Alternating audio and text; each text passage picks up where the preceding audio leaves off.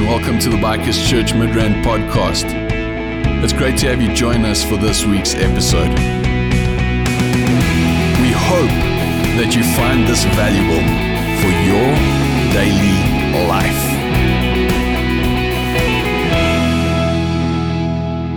Good morning, and thank you for joining us today. We are 2 weeks into our series called We Are the Church, where we've been asking some very, very important questions to ourselves as the Church of Jesus. The first thing we asked is, what is church? Now, we figured out that it is not a building, it is not a location, it is people. It's people like you and people like me that make up the church, the body, the called out ones of Christ. And then we asked ourselves, well, what is Christian? And we found that it's this broad term that is very, very ill-defined. And it's not at all what Jesus called his followers. In fact, he called his followers disciples, which is a very, very narrow term and a very, very defined term. In John 13:35, Jesus says, "By this everyone will know that you are my disciples, if you love one another." So with that in mind, what are we known for? What is the church known for? If we are the church, what have we become known for?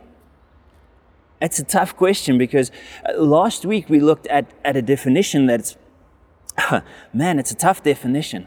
It's a definition that says Christians are judgmental, homophobic moralists who think that they're the only ones who's going to heaven and who secretly, they're actually quite impressed that in their estimation, they're the only ones making it. And so that is a terrible thing to be known for. And you're sitting at home, and I'm convinced that some of you are saying, well, that's why I don't associate as one. That's why I don't want to be one. That's why I don't go to church. And so we've missed what Jesus told us to be known for, to be known by our love for one another. Question is, where did we go wrong? Where did we miss Jesus in all of this? Matthew 28, we read that Jesus gives the church a job to do. Matthew writes, Jesus came and told his disciples, "I've been given all authority in heaven and on earth. Therefore, go and make disciples of all nations, baptizing them in the name of the Father and the Son and the Holy Spirit. Teach these new disciples to obey all the commands I have given you. And be sure of this, I'm with you always, even to the end of the age." Those first disciples took their job very, very seriously, and they did a fantastic job of it. They went and they made it their mission to cause others to start following Christ. And they did this by loving one another. They did it so effectively that in only 300 years, they had reached just about everywhere that the world was known by that stage. Even the emperors, even the Roman emperors at that stage, decided to adopt Christianity as their religion of choice. But it seems that something there went wrong. Unfortunately, when the gospel reached Rome and the gospel reached the emperors, it became popular to be called a Christian. And then Christians started leveraging something other than love for the first time. And the message started getting muddled. Because for the first time, power and politics started being leveraged rather than love. And you see, any time that the church leverages anything other than love, we lose. We go backwards in our influence. And we lose the very people that we were looking to win. We lose influence, we lose credibility, we lose respect. We lose the people that we were looking to win, because we were supposed to be known by our love for one another, not by the power that we have or the authority that we bring. You see, the church started to impose its values, or Jesus' values, on people. To impose rather than to love into a place of. And the problem is when we impose the values, the teachings, the worldview of Jesus, we start threatening with judgment and we start threatening with destruction when people don't obey Jesus. And if we look back at what Jesus told us to do, not for a moment was that what he told us to do.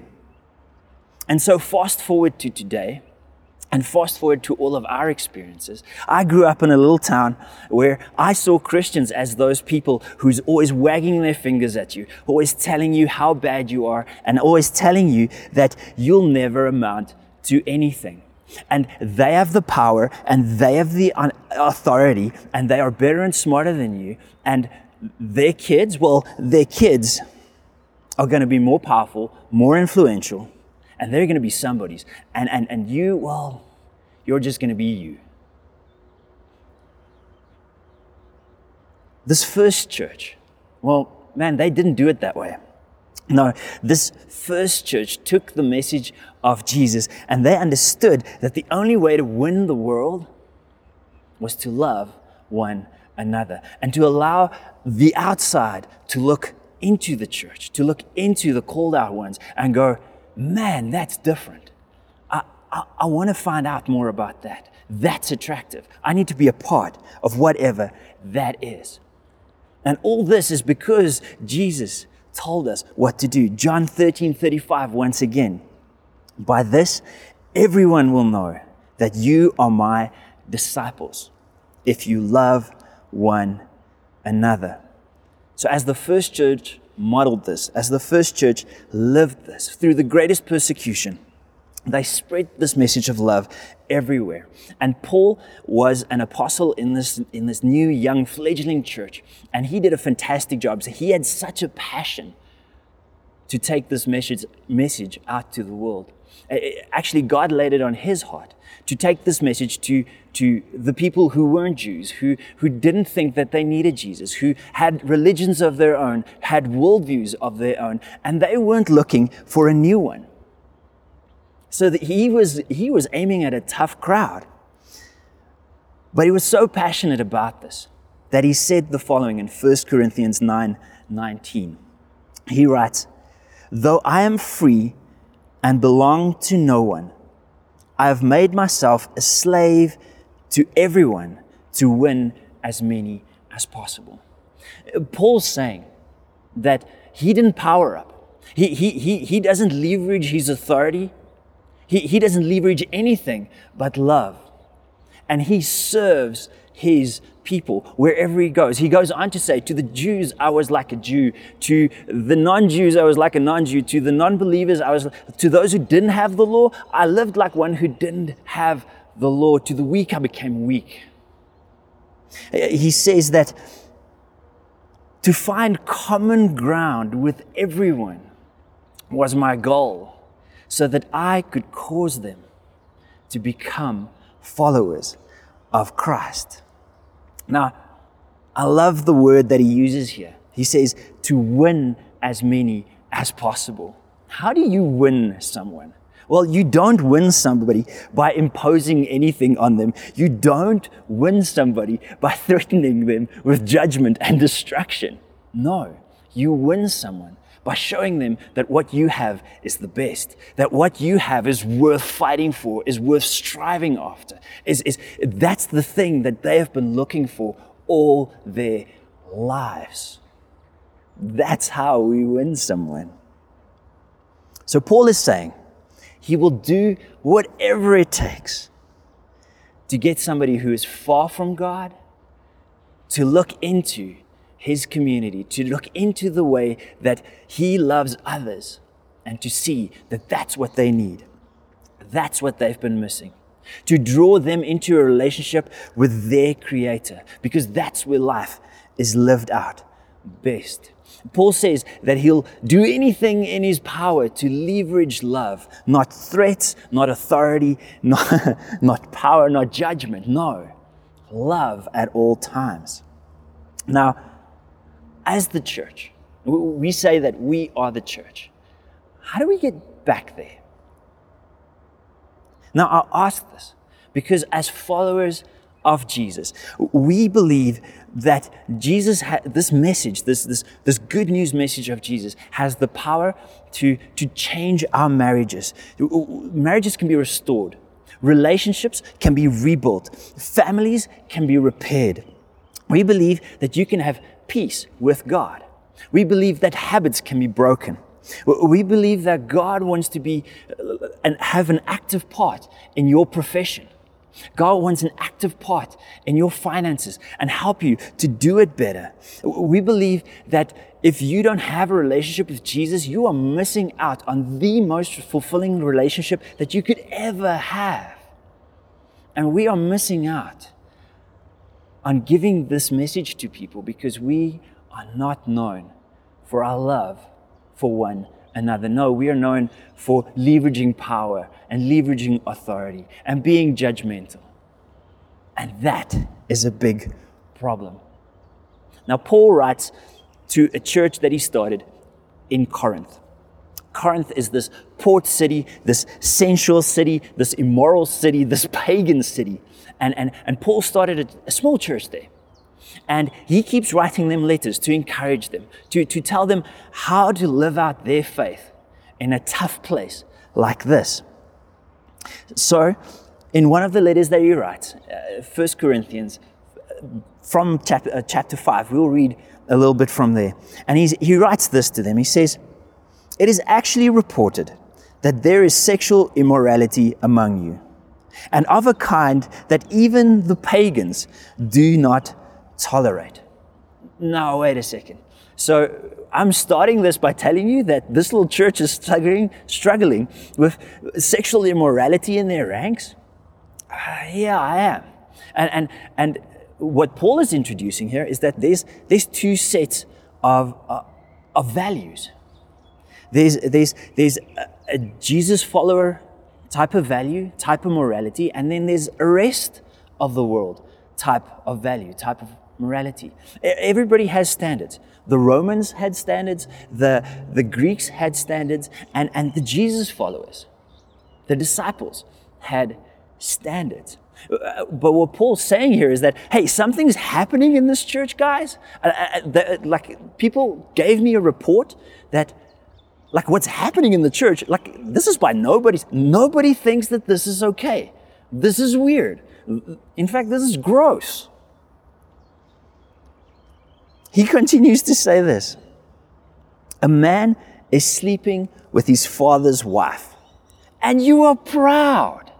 He's like, Corinthians, what are you doing? How can you be a proud people when this is happening? Now, let me put some context to that. A man is sleeping with his father's wife. It doesn't seem like he's sleeping with his mom. All right. It does seem that his father had more than one wife at different times, and he just decided to start a relationship with one of his father's ex-wives. But nobody thinks that's okay. By nobody's standards is this okay. Now, this wasn't a big church. This was a small community that Paul started. In fact, all of these churches met in people's homes. So it wasn't like you could hide this. It's not like it was a big church like we have today where you can slip in the back and nobody will know.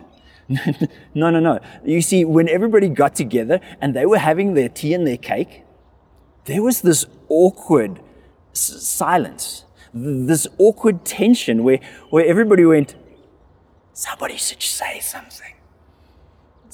We need to do something about this. And nobody was doing anything. Paul continues, and he says, "Shouldn't you rather have gone into mourning and have put out of your fellowship the man who is doing this?" And see, this wasn't a once-off thing. It wasn't that mistakes were made and mistakes were fixed and now we're going on. No. No, this is like an ongoing relationship. And the church are not only allowing it to go on, in fact, they're proud of the way they have accepted these people into their ranks. And Paul's going, no, that's not okay. Somebody should have done something. Somebody should have said something. In fact, I think you should have kicked him out. That's why he continues. He says, "For my part, even though I'm not physically present," because he's writing this from afar, I am with you in spirit, as one who is present with you in this way. I have already passed judgment in the name of our Lord Jesus on the one who is doing this. Now wait just a second. We have to stop Paul here and go, but the church doesn't judge. Isn't there a verse in the Bible that says, do not judge? To which Paul and, well, all of us should actually be saying, no, there is not a verse that says we shouldn't judge. In fact, the Bible teaches us, and Jesus teaches us very explicitly who to judge and how to judge them in a way that the world will know our love for one another, allowing them back in a way that everybody sees our love for one another. So Paul is saying, and in fact Paul states that in the name of our Lord Jesus, by the greatest authority that I could ever have, I am judging this guy, and I'm telling you, kick him out. All right? Why does Paul get to pass judgment on this guy? Well, remember we said that there's two sets of values. There is the values that the world has, and there is the values that you subscribe to when you become a Jesus follower. And this guy had subscribed to the values of the Jesus followers. He said, I want to be a disciple. I want to be an insider. I want to know Jesus better. I want to live the way that he says life is done best. And now he's doing something that goes against those standards. In fact, it goes against all the standards. And nobody's doing anything. So Paul continues to instruct the church to say, hey, kick this guy out of your ranks. In fact, he uses quite an interesting analogy. At one stage he says, hand him over to Satan. Give custody of him to Satan, which is, that's quite rough. All right? And taken out of context, we can really get it wrong here. But what he's saying is, church, go to the man and say to him, hey, you can do whatever you like to do. You just can't do it here. Here, we live by a certain set of standards. Here, we live by a certain set of values. If you let us help you to do that. But if you don't, we won't. You see, it touches another important concept. The concept of cause and effect. Sin has consequences. Every sin actually has a death. Paul knew this. We as the church know this. And in fact, you don't need to be a Jesus follower. You don't need to be a Jesus person to know this, to understand this. You see, at some stage, you started to do something that was fun. And then it became a habit. And now it's an addiction. You see, anything that we do that we're not supposed to do has a cost, has a consequence. You started that relationship, and you know that it wasn't a great relationship to start, but you wanted to have fun. And it was fun, and it was fun, and it was kind of fun, and it was okay, and then it was bad, and now it's very bad. You see, every sin has a consequence. Every sin has a death. Everything that we do that we know we shouldn't be doing will demand payment at the worst of times. And that payment is always, that cost is always much greater than what we initially anticipated. In fact, that cost is always much greater than what we could ever afford. So what Paul is communicating here is he's saying, allow this man to feel the full consequence, the full weight, the full cost of his sin, of his damage that he's doing to himself, to his family, to everybody around him. And allow him to walk right into that. And when he feels the full weight, he will quickly realize that that is not what he was looking for. And he will be allowed an opportunity to turn around, to go the other direction. And then, church, stand ready to welcome him back and to be known by your love for one another. You see, this isn't to cast him out to hell. This isn't to banish him forever out of the community. No, this is to allow him the shortest way back out of his mess. Because let's be honest, we are the church, but we've all been beaten up by sin at some stage. And allowing somebody right into their sin that they have chosen for themselves to get a little beaten up and to turn around and come back and hang out with all us black and blue sinners who are in the church and just trying to live by the standard that Jesus has set for us, because we believe that that is the way that life is lived best.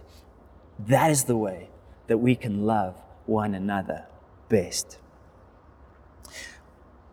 Paul continues. He says, I wrote to you in my letter not to associate with sexually immoral people. Not at all meaning the people of this world, the people outside of the Jesus community, who are immoral or greedy and swindlers or idolaters. In that case, you would have to leave this world. Paul's saying, don't avoid people outside of the Jesus community who don't subscribe to your set of standards. Where would you possibly buy food? Where would you work? Where would your kids go to school? It's impossible. You would have to remove yourself from this world to be able to do that. He says, I wrote to you in a letter and you might have misunderstood it. That's not what I meant.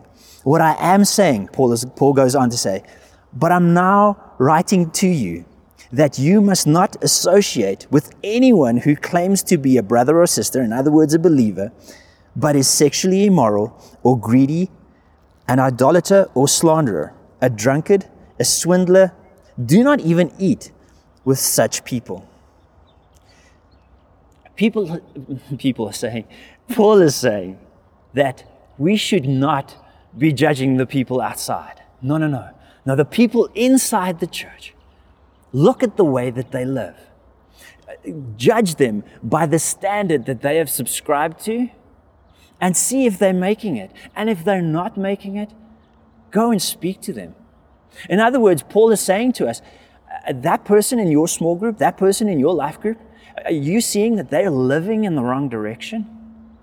Love them enough to help them out, to come alongside them and go, friend, I also struggle. Let's walk this road together. Let me love you into a place where you can have victory over whatever might be bothering you. You see, this is why church is done well or done best in community. This is why discipling is done well and done best in community. Because then we can come alongside each other and help each other and love each other to live according to the standards, the values that Jesus has set for us. Paul continues, and this is where the church has been getting it very wrong for very long. And this is where we've got a bad rap and the wrong reputation. He says this, what business is it of mine to judge those outside the church? Church, what business is it of yours and of mine to judge those outside the church? To judge people who don't subscribe to our set of values. And that's where we've been getting it wrong. That's where we've been leveraging something other than love. That's where we've been trying to leverage authority and leverage power and starting to threaten people and starting to say that they're going to go to destruction. That's not our job. Our job is to police the insiders. And police is a strong word, but it's actually to love the insiders in such a way that we come alongside them and we help each other to live up to the values that Jesus has set for us. Because we believe that that is the way that life is experienced best. So this is not referring to the law of the land. That's a completely different story. It's a completely different conversation. No, this is referring to the way that we live our lives as Christians. This is referring to the way that we do business, the way that we bring up our kids, the way that we value family, the way that we view ethics. You see, that's where the church have been getting it wrong. And Paul is simply saying, don't expect non-Jesus followers to act like Jesus followers. But please do expect the Jesus followers to act like Jesus followers. And I think that's a fair point. You see, this is just where we've been losing folks, because it's none of our business to judge those outside, but it's all of our business to judge and love those inside. Now, Paul says this last thing. He says, are you not to judge those inside? God will judge those on the outside. Now, this word judge has been getting kind of a bad reputation.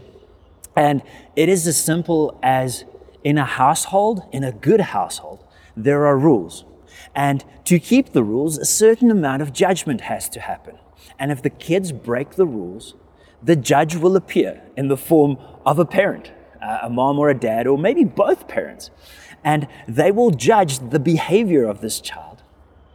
And then they will help the child to do things better in the future. And that's how a good household works. We keep each other accountable. We are judged by the standards of the household. That makes for better kids. It makes for good parents. It makes for great spouses. It makes for fantastic marriages. It makes for a peaceful, loving, kind environment in the house. May that be what our churches are known for. May that be what the Jesus community is known for. So Paul's not talking about some fault-finding mission. Somebody standing around going, you're doing this wrong, you're doing this wrong, you're doing this wrong. No, he's saying allow people growth, but come alongside them so that they can grow together. Now, if we live this way, when we keep each other, believers, accountable, then we get to influence the non-believers, the rest of the world. We get to draw them in. We get to get them close to understanding what being a Jesus follower is like. And they get to peer in and they get to judge us and go, I only know them because of their love for one another. And that's when the church wins, because that's when we leverage the love that Jesus told us to love with. This morning, what is your next steps? I think as Christians, as Jesus followers, it is time for us to realize that we are to judge the behavior of the insider, the church, the people who've come alongside us and said, I subscribe to this set of values and I want to live according to them. And we'll do a good job to come alongside each other and love each other so that we can live up to those values that Jesus has set for us. We will do well if we open up our lives to people who love us enough to tell us the truth about ourselves. As the church, we will do a fantastic job to do that, because that allows us to live up to God's glorious standard. Now, as a non-Jesus follower, if you're sitting there at home and you're still watching, thank you for watching. As a representative of the church, I want to say sorry. I want to apologize if we've judged you, if we've treated you in a way that is contrary to the way Jesus taught us to deal with you. But this morning, I want to ask you, don't let that put you off. As Christians, we're frail, we're broken. Hey, we're often immature. Don't let that put you off from Jesus. Don't let that put you off from whatever attracted you to looking into who Jesus is and what he is like. Allow him to draw you into relationship. And may you become one of us broken, beat up sinners who's just realized that we're in need of a Savior. Let's pray together this morning. Father God, I thank you that we get to be here this morning. Lord, that we get to be honest about our mistakes, about our frailties. Lord, we've come to realize that we have not done church the way that you have intended it for us to be, Lord. Lord, I ask wisdom. I ask courage. Lord, I ask that you help us to be known by our love for one another. Lord, not to lord it over anybody, not to leverage power or authority, Father God, but to love one another in a way that glorifies and exemplifies you, Lord. Lord, help us to live out this forgiveness that we have received on a daily basis, that we might become the light of the world that you told us to be, Lord. That we are a city shining on a hill that draws men unto you, Father God. We pray all of this in Jesus' name. Amen. So this morning, may I send you out and say, be known for your love for one another. Please don't judge anybody who doesn't subscribe to the same set of standards that you do. And never ever abandon your primary influence called love. May you have a fantastic week, and thank you for joining us this morning. We trust that you found this message valuable. For more information on who we are or how you can get involved, please check out our website at bikerschurchmidrand.co.za or connect with us through social media on Facebook or Instagram. Beyond that, have a great day.